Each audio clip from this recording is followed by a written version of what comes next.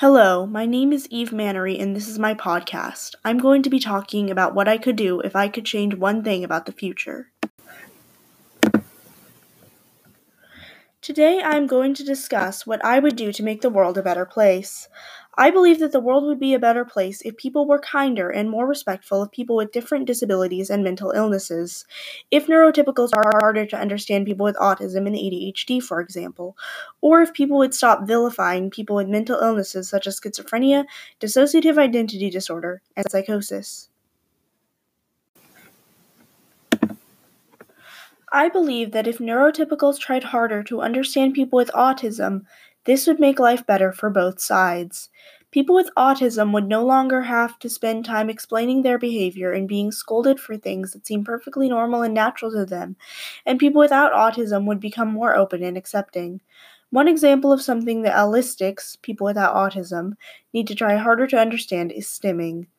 Stimming, or self-stimulatory behavior, is a word that refers to autistic people doing repetitive movements such as hand flapping or knee bouncing. People stim to calm themselves and help themselves focus.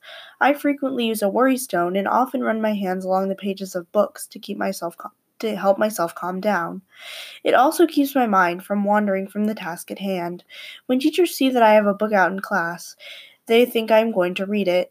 Most of the time, I just have it out to run my hand along the pages to use it as a comfort object.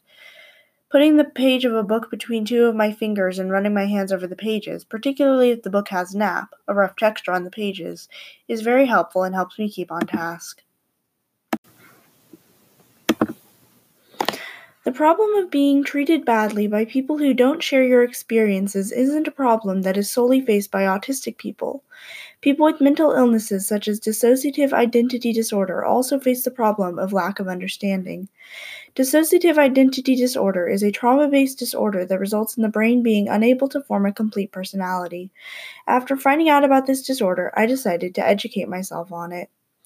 One of the resources that I have found particularly helpful is a YouTube channel called Dissociated. Dissociated is run by a DID system and is dedicated to educating people about DID. Before I watched the videos, I didn't know anything about DID, but this channel and other channels similar to it have helped me to understand and better educate myself. If I had not watched these videos, I don't think I would have even known what DID was, or I might have found out about it from an unreliable source. DID is a heavily stigmatized disorder and one that needs to be learned about from an accurate source, not the often harmful media portrayals.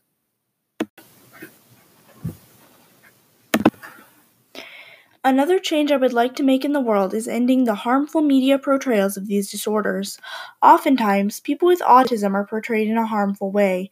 They are portrayed as being unable to do anything without help, and as completely dependent on their family for everything. Unless their special interest is something useful, it is often portrayed as cumbersome or annoying to those around them. If you truly love an autistic person, you will listen to them info dump regardless of whether or not their special interest is useful, which most special interests aren't.